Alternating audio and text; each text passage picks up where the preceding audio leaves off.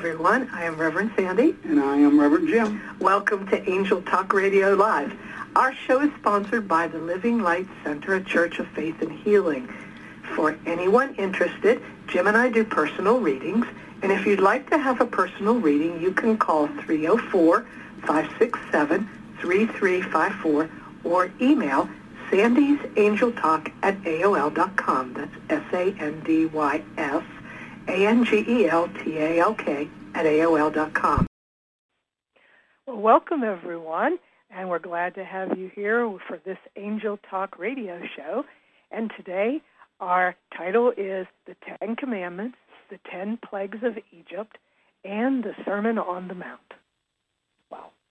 And you know, Sandy, if you really think about it, everything around us, if you look, I mean, and all the way around us, you know, throughout the world, I mean, it just seems like we're taking a step back. But I don't think we are. I think we're just going around in a circle. And where we have been, we will be again, and we are again. And where we started from is where we're going to, you know, end up. The Alpha and the Omega are the same. The Omega is supposed to be the end, but it's also the beginning. And so we're going through a lot of things that, if we really look, the answers to them are there for us. And I know that personally. You know, I started out as a very young child, and the answers that I needed, I went to the Scriptures. I went to the ancient text, you know, the Coptic text too, but the ancient text, you know, and I studied them and I pondered them. Some of them, you know, I couldn't quite understand, but I still pondered them. And before long came an answer. It would come here, it would come there. And I remember the angels telling me, you know, well, we understand you, that, you know, we give you a piece, and then you go research and you look and you ponder and you to try to find a piece and you find it. And then we give you another piece, and then you go and ponder it and try to find it. And then you get the whole answer. They said, and that's the way you like to get your information. I said, I don't think so. I said, just give it all to me right now. You know, why wait? I mean, you know, do I really have to do all that research? Just give me the whole answer. And they, you know, of course, that never happened. You know, I mean, you got to do some of the research yourself, because that's how you receive it inside, within you. We can give you the impetus to push you a little bit and give you the chance to find it out for yourself. And I hear people all the time say, well, come on now. I mean, that was written how long ago? We don't know if it was 5,000 or if it was 100,000 years ago. It doesn't matter. It was written for today. And all my life, when I would run into situations that, you know, I needed answers for, or didn't understand, or they perplexed me, or even if it made me sad, you know, I could go to the Scriptures and I would find the answer. The answer was there, and it's still there throughout my life. You know, whenever I had a situation that I needed an answer for, I knew that I could find it in God's Word, because it was never what was typically written, you know, literally on the outside. I would ponder it. And if you have a quandary during the day, you ponder it at night, because of polarity, which is the world we live in. We wanted free will, and we got it. Now that we have it, I hear an awful lot of complaints about it, and I'm probably one of them. But, you know, if you have a quandary during the day and you can't quite figure it out, wait till evening and ponder it again, and you will most likely get the answer, because it's the two sides. And if you only have one side, if nothing else, the other side will argue its opposite. But if you wait till evening, then the evening will give you its answer. And you put the two together, and you've got wholeness. You know, it may not be 100% of the truth, you know, because there is only one absolute truth, and that is in the center point. That's why the angels told me, they said, walk forward. Don't look left, don't look right. And I said, well, what if something's coming at me from the side? They said, nothing will come at you from the side. We got your back. They said, God has your back. You know, and the idea is walk forward on your path step by step so that you'll be where you need to be, when you need to be, so that God's blessings, you'll receive, because they are meant to occur at specific times in your life. And if you're not there when you're supposed to be, you just may end up missing the blessing. And it made sense to me. And what is there on the left and right? Distractions. Always distractions. I can get hung up on something on the left or the right for hours at a time, and then look at my watch and go, where did they go? I didn't get anything done I had intended on doing. And so it really comes down to that. The commandments not only show us what God wants, they show us what God is like. They give us the insights into our Creator. They say something about His honor, His worth, His majesty. They tell us what matters to God. We can't disdain the law without disrespecting the lawgiver. And that is an absolute truth. In other words, Jesus replied by saying, well, if you really want to live out the obedience that God desires, you should just start by simply keeping commandments. Love the Lord thy God with all thy heart, with all thy mind, and with all thy soul. And love each other, even as God has loved us. And all of the words of the prophets, all of the commandments, that were ever said, they were only trying to describe that one commandment. Love the Lord thy God with all thy heart and mind and soul. And, if you do that, if you walk through your day, and you can keep it in your mind at all times. And when something presents itself, see how it measures up to that commandment or to that, prophecy. And it'll be simple. You'll know. It either adds up to it to allow you to love the Lord thy God with all thy heart and mind and soul, and each other, even the ones that don't treat you very well. And the idea is, if you can do that, then you will always have the absolute truth, and you'll always be heading in the right direction at the right time and the right place. It's so amazing once you begin to do that how things begin to connect. I mean, you look back all of a sudden and you realize that the steps you've taken have led you throughout the day to be at places where things occurred that probably you wouldn't have expected. I won't say they wouldn't have occurred, but you wouldn't have expected them to occur at all, or even be connected, but they were. You make a right into a driveway instead of going the same way you always go, but you did it because you don't know why, but when you get out of your car, you'll soon know why.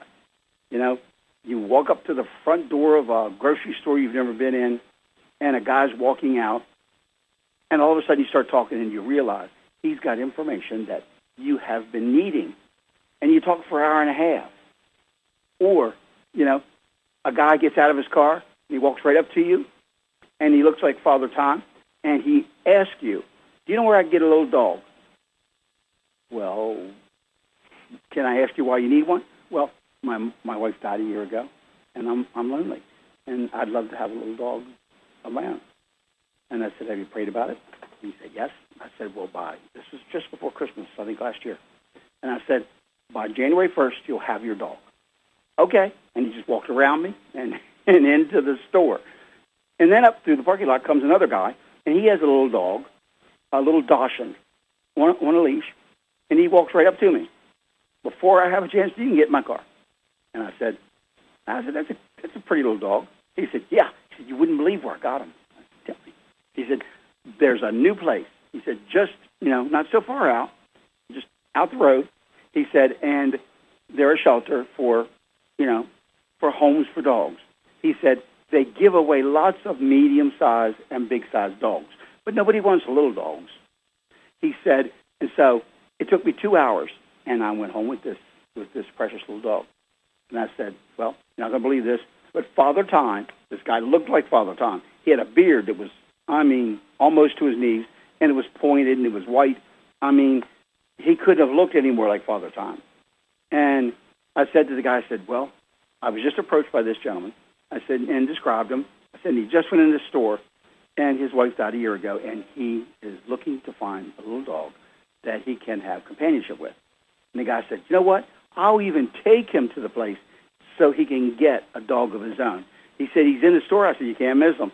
He literally has a pointed beard, and it's all the way down, below his belt buckle.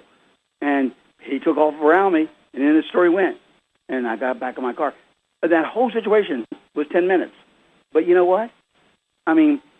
It shows you that I was where I needed to be at the time I needed to be, so that the manifestation of God can come through you. Spirit is spirit. A lot of times we call for spirit and ask that spirit, smite something or change something or alter something. But you realize that spirit's spirit. And for it to be changed in the material realm, it has to be changed by someone in the material realm. And that's us. And we are the grounding force, or the lightning rod, however you want to look at it sometimes. But it's why we're here. So that, when things are, askew or have been changed or altered, and they're no longer in divine pattern, we can be the ones that God can use us to help bring about those changes, or the help that somebody prays for. You don't even have any idea that possibly you could be someone's guardian angel in the night states while you're sleeping. But it is possible if you are in such attunement with God that you are needed. You could be halfway across the world, and someone may be praying for someone to come with an answer they need. And you may have that answer. And they will look at you as their guardian angel because you are in your astral form. This is true. This is very true. It's amazing. And, because so many people don't stick to what they need to do, what they're supposed to do, I believe that this is why we were given the Ten Commandments, because we need to understand that they are guidelines for us to help us keep and stay connected to God. And so many times, these commandments have been broken. And, God is a forgiving God. But it is our guidelines. And these Ten Commandments are something that we should try as best as possible to adhere to. Well, Sandy, it's interesting, too, because if you bring up the Ten Commandments, most people will tell you, oh, I know the Ten Commandments. They're so simple. Everybody knows you shouldn't steal, you shouldn't lie, you shouldn't, kill. Come on, aren't those pretty simple things? But, they're not so simple. They can become complex in people's minds, in people's lives. I've had people tell me, oh, if somebody gives me an extra $10 at the teller window, oh, well, I consider that a gift from God, and I keep it. I said, yeah, but the person, when their drawers counted and it comes up short, well, they're not going to consider it a blessing. I said, so why wouldn't you just give it back? Why take the chance with the little things? You're probably going to have big things in your life that you'll have to deal with. Why not, do the right thing with the little things? Well, I believe it to be a gift from God. Well, what about when you can't pay your rent? Oh, well, God doesn't have time to worry about me not being able to pay my rent. See, you have taken the personalization away from God. Right. God's there, and if you allow God to live within you, and you keep the greatest commandment of all, which is to love the Lord thy God with all thy heart, with all thy mind, with all thy soul, and love each other, even as God hath loved us. That one, all prophecies, all commandments are really trying to explain that one. And if you hold that as your ideal, and everything you do, you match it up against that in the center point, as you walk forward, and it either agrees with it, matches it, and and you can consider it to comply with it, then you know that it's right, it's truth, and it will take you in the right direction. But if it doesn't, and so many people will try to find a way around it. Well, that extra $10 was a gift from God. No, it wasn't. It was a gift from the teller, who didn't know she was giving it to you. Right. And, I think one of the hardest ones for most people is, thou shalt have no other gods before me. How many times do we place our material possessions, our money, all of our physical wants and needs, above, God? How many times do we do this? And not just as a person, but even as a nation. Yeah, aren't those really the first things we think about often, way too often? I mean, oh my goodness gracious, I got to go to the bank and make sure I make that payment today. Well, that's the first thing you thought of, really? I mean, it can't be, because then it becomes your God. Whatever it is that is first and foremost in your life at any given time becomes your God. And the idea here is that your first thought should be in gratefulness to your God for all the blessings, and to ask for guidance to make sure you're in the steps where you need to be, when you need to be, so that you don't miss one of the blessings or any of the blessings that may be coming your way. Yeah. And, another thing is that you'll hear this on television, you'll hear it out in the public, that remember, thou shalt not take the name of the Lord thy God in vain. And how many times is this done? It's way too easy. It is. I mean, you hit your thumb with a hammer by accident when you're trying to hit the nail. There's just some words that come out that only seem to fit. But if we can consciously try to change it in any way we can, then it will bring about a more peaceful place inside of us. Right. Because it counteracts, the vibration of the Creator, the vibration of the Holy Spirit, the vibration of the Christ within us, and even within our own souls, and it's harder to get rid of than it was to say it in the first place. It is. And another, to remember the Sabbath day, to keep it holy. The 6 days thou shalt labor and do the work, but the seventh day is the Sabbath of the Lord thy God. We have taught that, if we just do a little bit each day, that 1/7 of the hours in the day could be put on focusing on God, then we will have accomplished what we're trying to do. It's correct. I'm one of those who, I don't necessarily believe that God created the heavens and the earth, in 7 days. I just don't. I believe it was supposed to have been rays, 7 rays, because we are made up of the 7 colors that make up the white light.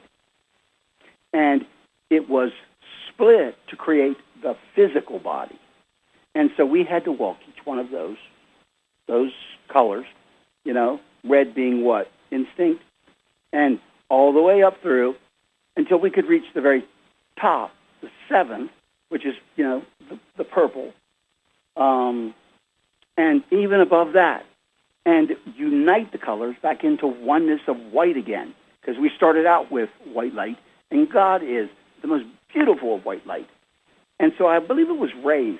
But even so, in days, it says, and God considers, a day to be as 1,000 years. And so I do believe that it took, a while, if nothing else, thousands of years for creation to really coalesce. I mean, in the bottom parts of galaxies, they were hot and they were molding and they were being created together, and so they had time to take time to cool and time to coalesce into planets and asteroids and whatever else it was, in our universe. But the wonder of it all is that no 2 particles of anything occupy the same frequency space inside of the universe. inside of our solar system, inside of our planet. And that in and of itself is amazing, that there could be so many frequencies, that everything moves at its own rate and speed, and has its own place in space. I mean, that's how much God, cares about what He created. Absolutely. I mean, it's amazing. It is amazing. And one of the commandments, honor thy father and thy mother, that thy days may be long. It's all about putting them before ourselves, showing them preference, and not allowing our ego to step in. Right. But, it's also that when you grow up, when I was young, I drank milk. When I was a baby, I drank milk. As I got older, I put away milk and began to drink and began to eat meat. It says in the scriptures, and it's telling you that you're grasping, larger truths, and you're gaining wisdom as you apply the knowledge, and you have to apply the knowledge. Edgar Cayce said, "Knowledge not applied is not yet knowledge." So you have to apply the knowledge to gain the wisdom, and then you apply the wisdom to gain the understanding. And so it's so necessary for us to honor, when we get to that point, who is our father and our mother? It's God. It's our Father, Mother, God. Because if you aren't living your life for God, then you have no need of a father, mother, God. And yet Jesus did. Jesus said, "If you've seen me, you've seen the Father." And He's telling us that, that we have to be in God's image to be able to be accepted as the child. And you must be as the little child if you are to gain entrance into the kingdom of heaven. It's so really simple when you start putting the other pieces together with it. But it's very important. Yeah. And, like you said before, some of them are very obvious, like thou shalt not steal, thou shalt not bear false witnesses against the neighbor, and thou shalt not covet thy neighbor. These are pretty self-explanatory, and it's important to try to remember these things so that you don't just, end up doing something without thinking about it or the consequences of it. Now, and not to have any graven images. Can I stop you for a second? Go back to the one you were just at, because you said something last night when I was talking to you that I thought was profound. Thou shalt not kill. Thou shalt not, bear false witness? Mm-hmm. And kill or steal. How often, again, the $10 extra, we don't consider that stealing. But was it ours? If we take a blessing from God and we get a really nice car, a really nice house, how often do we take the credit for it? I worked really hard, man. I'm really good. I'm smart. That's how I got it. I negotiated a really good price for that car. Or do we give God the credit? And that's the point too. If not, are you stealing it away from God? Because God created everything. Anything that exists belongs to God. And if we have the ability or blessing to be able to partake of it or share in it, wow. I mean, do we really realize that, that we're blessed, that we were given a blessing? And do we turn around then and share that blessing or a blessing with others? Because it's necessary. That is part of the law, that what you receive, you share. And if you don't share it, then you hold it within yourself. And that was the issue with the fallen angels.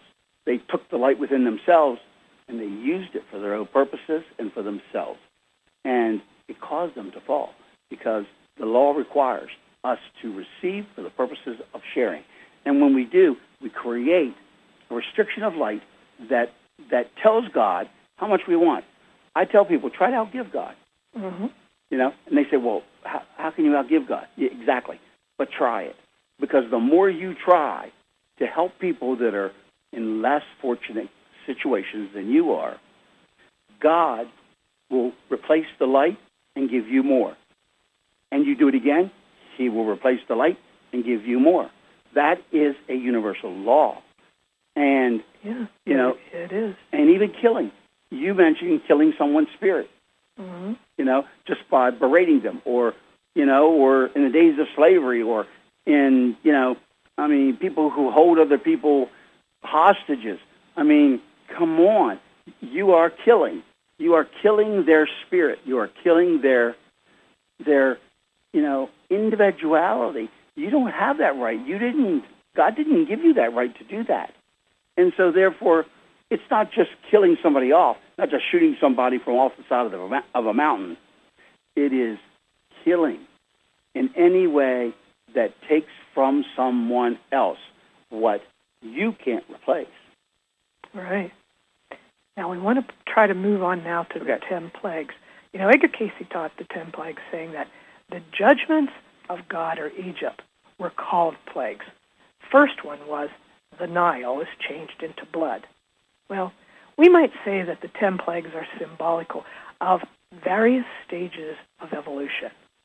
The physical evolution emanates first from water, and then, in the last stage, the slaying of the firstborn. It's only possible through the shedding of blood for redemption. So, in other words, sacrificing the individual lifeblood for the ideal. The pattern was shown to us through Jesus. Individually, we have our own blood shedding, but not physically as he did, but in giving up our purposes for his. So, symbolically, the firstborn of any situation from Cain on down seems to represent the selfish impulses that brought about our involvements in the materiality. You know, what is the first reaction in this situation? Is it about our self-spirit or the Christ? The plagues remind one of Jesus' teaching. There is no remission of sin through the shedding of blood. It is only through tribulation and sacrifice that we shed selfishness from our life. And keep in mind, too, that when you talk about the shedding of blood, it is the purpose, because the blood contains the consciousness that runs through the body, does it not? Mm-hmm.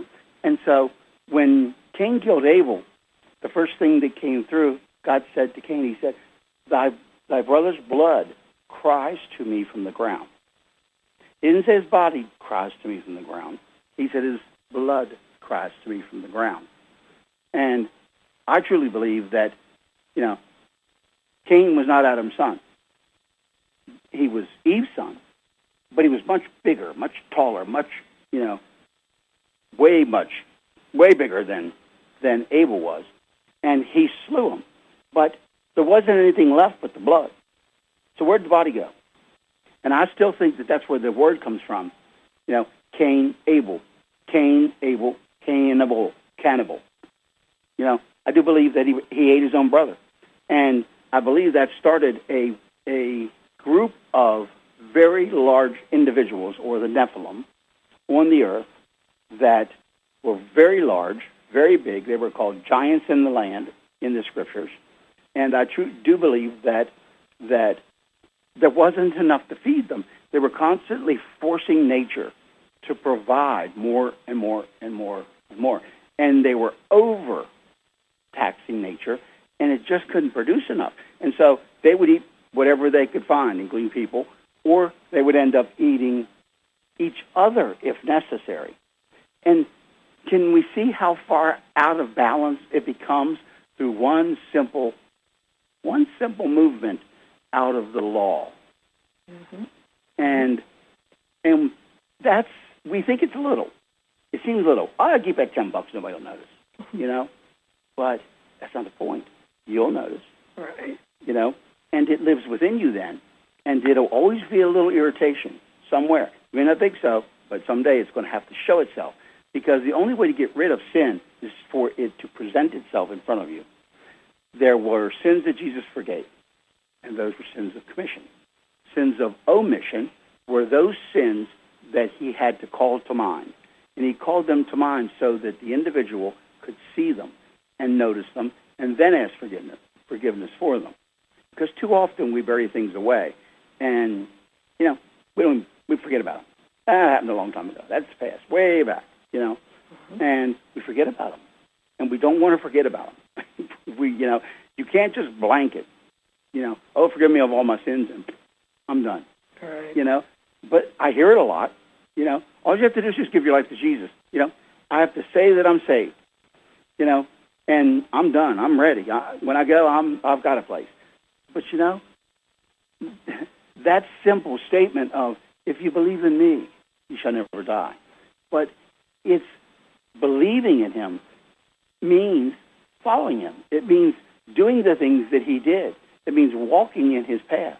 And it's not an easy one, but each must bear their own cross. Mm-hmm.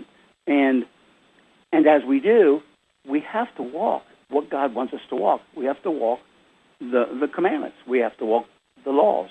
We have to walk our spirituality in him. It was said that, that the seventh day was Sabbath. And you can celebrate it that way. But I truly believe that it's 1/7 of your life or your week. Best way to do it. If you can do one whole day, great. But if not, you can do it through 1/7 of your week. Well, much harder then, because every possible thing that will distract you will show up to do so, to make sure that you don't hit the 7th, with the 1/7 of your life. But you can do it that way. And the best way, if you're going to do it that way, is to just try and stay in a state of consciousness that is spiritual. Sing songs in your mind. If you sing songs in your mind, nothing else can get in. Try it. If you're singing, you're not thinking about anything else. And 1/7 of the week, you have to figure that out for yourself, how much time that is. Yeah. Now, the second plague was the visitation of frogs, Exodus 8:1. Frogs were particularly worshipped by many Egyptians, especially in the king's household, because they were considered a great delicacy and raised as food for the court. So this visitation showed the Egyptians that the Israelites, God, had the power to raise instantly that which took the Egyptians great care and time to produce. Right. Even around here, how often do we see frogs anymore? I mean, it used to be there were lots of them, but, they're getting smaller and smaller and smaller. I mean, I don't know what's harming our nature. We have 9 deer that come, onto our property at night, in the evening, and lots of other animals, possums and, even skunks. But, it's so interesting, but, and this year I saw quite a few toads, and I stopped, and I say a blessing, for the toads, for them being on the property, different colored ones, and usually around the area where we have a sacred place, and we have an angel that sits there in that bed, and we planted a rose in front of it. And I've seen more toads around that area than any place, but, they're part of nature. But we're losing them, and do we really notice, or do we just hope, good, I don't really like having toads in my yard, Yeah. Right. But we're losing. We are losing, though. And now, in the third plague, this is the infestation of lice, Exodus 9:16, which demonstrates God's power to create living creatures or insects from any unnatural source, because lice are blood-sucking insects. And the Egyptians cannot say that the lice just happened because of the unusual filth condition, but it could be said, however, that the lice were a natural result of the water having been turned to blood. And so you see, we're looking at the raising of going from the first stage of the water and then moving into the higher stages of the blood. The other thing is we're now getting to the point where the plagues no longer affected the Hebrews. Right. It still affected the Egyptians, but it did not affect the Hebrews because Moses was able to raise the energies high enough that the Egyptian magicians couldn't match it. They could not duplicate anything that he was able to do. And even now, if we can raise ourselves up above where we start typically at, if we get angry or, whatever pushes us down, and allow ourselves to be lifted up and ask God every day to lift us up, through the Father, the Messiah, our God and Savior, and the Holy Spirit, to lift us up above the chaos. We will find that much of what we see other people going through, and we will begin to see it. We'll see them arguing, fighting, shooting each other. I mean, it's happening now. I mean, I think today, they announced today that there were, 1,890 earthquakes in Iceland this week in one day? Yeah, that's a huge amount. Something's moving. And we want to be above the chaos. And so once we got to that point, and Moses got to that point, he was able to lift the Israelites, the Hebrews, up high enough that the magicians of Pharaoh couldn't duplicate it. Yeah. Well, in the fourth plague, we find the first difference in the Egyptians' feelings towards the children of Israel. The Egyptians were beginning to realize that the Hebrews were favored by this divine influence. The Pharaoh was willing to permit the children of Israel to rest from their labors a few days and then make sacrifices to their God. But, Moses could not accept this. He knew he had to get the people out of the land entirely and away from the Egyptian influence. It's true. Even now, we want to put off till tomorrow what we should be doing today. It's human nature. I'm not judging anybody for it. I'm just saying it's human nature. Why not put off till tomorrow what we can? I'll do it tomorrow. Mm-hmm. And it's because we can so easily forget. And that's why Moses would accept even that, because he knew, let's see, about 25,000 years ago, we were told that by the rulers of this system that we would be given the light back to us that we needed to be able to ascend from this system, and become the beings that God had created us to be. And when it came time, there was every excuse found under the book, mm-hmm. To keep us from being able to hold that light and being able to, get off this planet and out of this system and into the many mansions that were promised to us by the Christ. Yep. And it's just too easy to forget as time goes by. Yeah, well, I know I promised it then, but, And how often, do we put the amount of money, the 10%, in this collection plate? The collection plate. Give to those things you should give to, but take care of your churches too, and it's a commandment, mm-hmm. And it's something we should follow because it gives back to us tenfold what we give. It's all God's. You aren't, letting go of that dollar, it's hard. You have to struggle, to get it out of their hands. Don't be a giver that, I really don't want to do this. But you send your bills out, and think about it. If you're angry when you send those bills out, you're sending them out into the ethers, into the planet, into the energies, into the system, and you're sending them out angrily.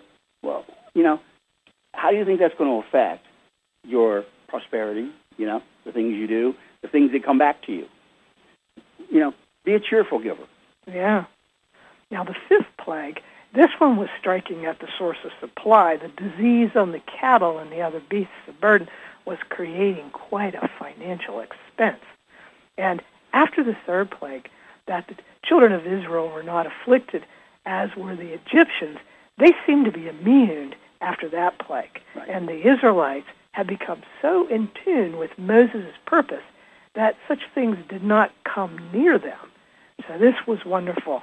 And it had been indicated that the fifth plane of consciousness is the highest an earthbound consciousness can attain. And this is interesting in the light of the sixth plague, being the first the Egyptian magicians could not duplicate. It's also the first time these magicians could not immunize themselves from the plague's effects. Like the boils usually come from a condition of the blood, and the blood had become susceptible to boils because of the conditions resulting from previous plagues, but the children of Israel were immune. Right. And I can't even imagine, I mean, a whole nation full of people running around with boils all over their body, except for the Israelites. If that wouldn't give you a hint that maybe they know something that I don't. Right. You know? Yeah. I mean, so a little by little they started to, point their finger at the Pharaoh and say, are you sure you don't want to let these people go? Right, right. Now, one of the plagues, and I'll tell you what, this seems to be happening here on the planet a good bit, and that's the plague of the hailstorm. Have you noticed some of the hailball sizes that have been coming down? Well, this plague was the first plague in which the choice of the individuals became the governing factor. With the forewarning of the hail, every individual had the opportunity to choose if he will believe in the power of the God of Moses or trust in Pharaoh's protection. Right. And most of the Egyptians didn't, and the hail was so large, and it's known that hail can get so cold that it becomes hot. What's the hottest color that there is? It's blue. And it's also the color of the coldest cold is blue. And so it tells you the opposite ends. And so the hail came down so large and so fast that it literally caught things on fire. Yeah, it did. I mean, you don't really want to be outside when that happens. Yeah, that's a fact. And no telling it's not going to come through your roof. Right. So, but look how long it took for the Egyptians to really start thinking about, is there something here I should be looking at? I mean, maybe Moses is right. Mm-hmm. And he had opposition from his own people, the Hebrews. They've been in slavery for, 400 years? Mm-hmm. And, when you've been in slavery for 400 years, it has a tendency to become a part of you. I mean, to literally, become human nature. Right. And so, to be able to change after 400 years, because you weren't there when slavery first happened. You have been born, and your grandfather's been born, and your father's been born, and you've been born, and they've heard the stories and what was to come, and the anticipation of Moses' arrival, but it was still a little hard for them to think of having to change. And what if I do change? At least I can eat here.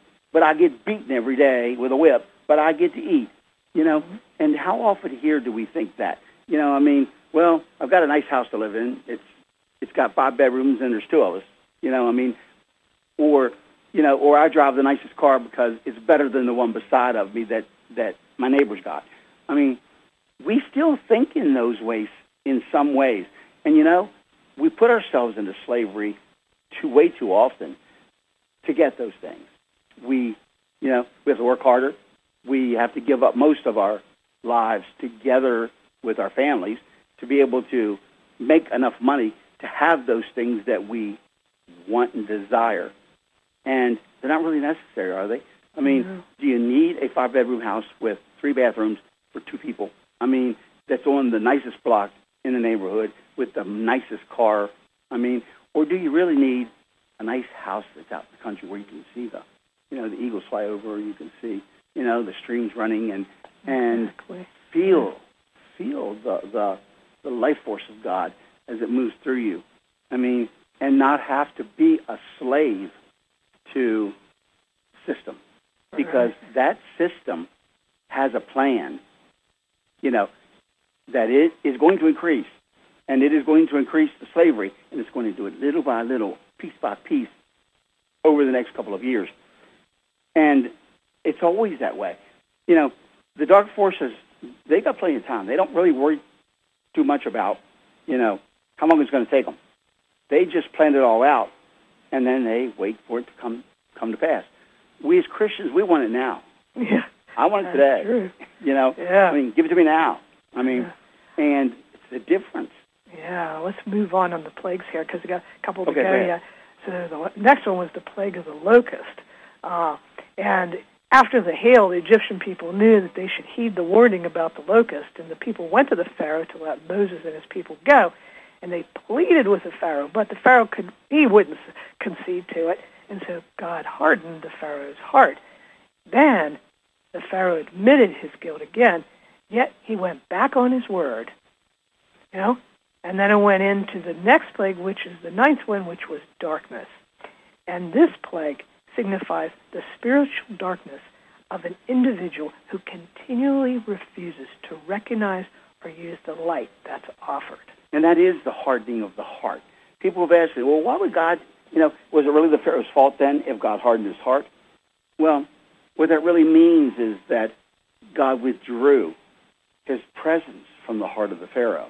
And without God in your heart, trust me, your heart will be hard. And, when you let darkness in, it grows. Even a little bit of darkness. Just a little lie, not a little white lie. It grows.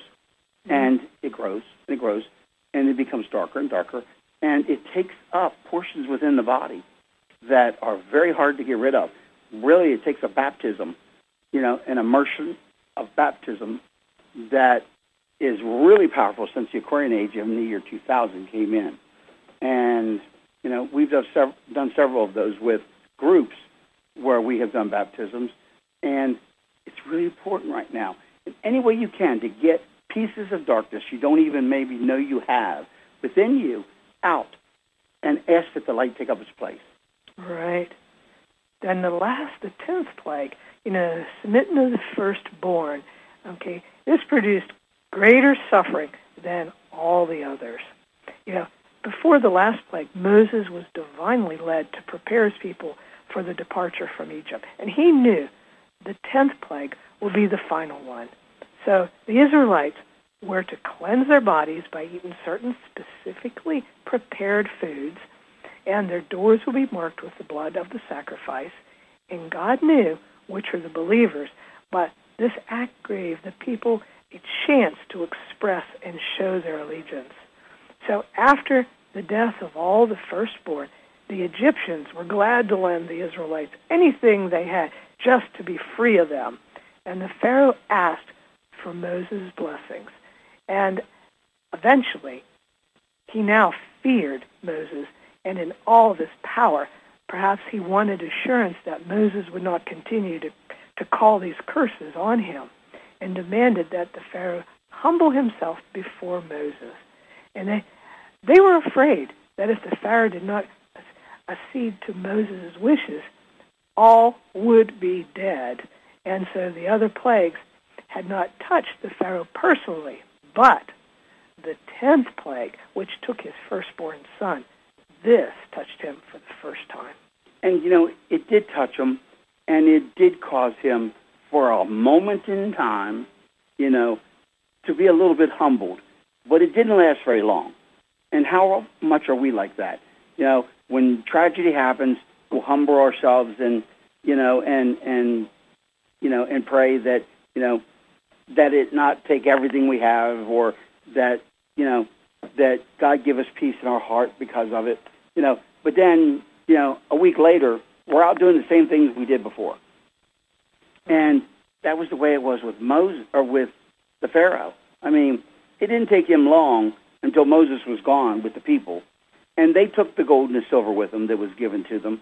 And I still believe that they were able to get that out of the pyramids, because Moses had access to the pyramids that even the pharaohs didn't have. And so they took it with them. And yet, the gold and the silver was what? Their downfall in the desert, during the Exodus. I mean, they had to have that gold and silver for what? Where are you going to spend in the desert? I mean, there aren't any stores. But they wanted to have it. They felt comfortable. We feel more comfortable with it. Why? I mean, if you had someplace to spend it, or you could use it to help people where you're going, okay, but that wasn't their purpose. They wanted to be wealthy when they left. We worked here for 100 years. We deserve that gold and silver. I hear you, but, it was a lot to carry. You were going for, 40 years through the desert? Do you really think you want to carry all that with you? You want to go as light as you can and know that God will take care of you because they had been lifted up. When the Red Sea parts and you can pass through it, know that you're not going to have to worry about food and water or the things that you need to survive. Right. And that was the one thing they had the worst time understanding. It just was.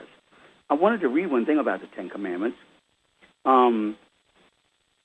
If you really want to live out the obedience of God's desires, you should start by keeping the commandments. Love God. And then follow that up by keeping the commandments. Love your fellow man, no matter what. As part of the plan to spread the biblical values, in the 1950s, there was a movie producer, Cecil D. DeMille. He created the first black and white movie of the Ten Commandments and persuaded Paramount to pay for granite monoliths of the Ten Commandments to be placed in public squares across the country. There were over 4,000 of them made. One of them was located, guess where? In Austin, Texas. It became the basis for the Supreme Court decision in that followed the Ten Commandments on public property if they had a secular purpose. A little hard to do, to convince some courts that it's secular if it's the Ten Commandments. But it eventually allowed for the Ten Commandments to become the basis of landmark U.S. law. A carving of Moses still hangs above the U.S. Supreme Court bench while they're hearing cases that are before them. And yet, they won't allow you to put one in front of a courthouse, but they have them hanging over their own bench, and the carving of Moses is still on the outside of the building of the Supreme Court. One problem that I can't believe they didn't see coming, most all of the Hebrew extras and actors on the set were Orthodox Jews flown from New York to the dunes or deserts of California because DeMille thought it would add an authenticity. But everyone had to don voluntarily fast on the first day of shooting because the all-you-could-eat dinner that they were served was roasted pork. Really? Forgot to take that one into consideration, did you? DeMille's movies always had pieces of his own beliefs, hidden and known only to himself. Was it a coincidence that he portrayed Americans in acting positions that portrayed the Hebrews? And the Pharaoh, of course, was played by a Russian, and mostly the Egyptian parts were portrayed by Europeans. After all, we were in a Cold War at the time with Russia. Does that same battle continue throughout the world today? Just look around. Would it have to continue if we tried just a little harder to embody those Ten Commandments, even in our daily lives, with each interaction we encounter? Too often I hear people say, aren't the Ten Commandments just pretty simple? Even a child knows it's wrong to steal or it's wrong to kill. Well, yes. Most children probably would. It's the adults that are the problem. A very wise lady once told me, we must be very careful when we interpret the Word of God. We don't want to put words in God's mouth. I never thought of it that way. But I have always taken it to heart when studying the Scriptures. There's depth within what one might call simple scriptural laws and passages. Read a few of them, a small portion. You only have to read a small portion each night before you go to bed. And don't attempt to claim its absolute truth as you read it. But afterwards, ask in humbleness, bow your head like you did as a child, slightly bend your back, put your hands together, and ask God for knowledge, wisdom, and understanding of that commandment or that passage of Scripture, that you may know and understand your greater relationship with Him, your Creator. And the answer will always come. You will always know it in truth if you are sincere when you ask. Absolutely. Yeah. Well, let me do a quick reading here. Sure. All right? Many find the physicalness of earth a place to indulge yourself, to experience the feelings of good food, success, prosperity, and family. But a lot of times we will get lost in the desire of wanting more, and then the self-centered side takes over. At this point, a great deal of indulgence can happen, and your caring for others will decrease, and your need for more wealth increases. And before long, you've strayed from your higher purpose of being on earth. About 1 minute. To have Christ Jesus be our guide, our teacher, and our Savior. For him to be willing to take on the sins of all mankind and release them from us. Now, to stay pure in heart, we just have to follow the laws of God, and we will be led in the right direction. To understand our soul is seeking the desire to be one with all and be lifted consciously to a higher level, to embrace the energies of the pure light and love of the divine, and to know our time here is to leave this place and the people better than when we came. We must always remember our life on earth is not forever, but the spiritual light is eternal. So may each of your choices be done with full awareness of what the future brings to you, and may your soul be one with Spirit. Blessings to you. Amen. And you know, it's true. We didn't come here just so we could have 205 stations on television, and 190 of them are worthless. I mean, we just didn't. Yeah. You know. But we do want to thank everyone that's listening to the show, and we do hope that you will join us again in 2 weeks. And again, 304-567-3354, the Living Light Center, a Church of Faith and Healing. If you'd like to have your own prophecy, give us a call. We'd be glad to give it. God bless.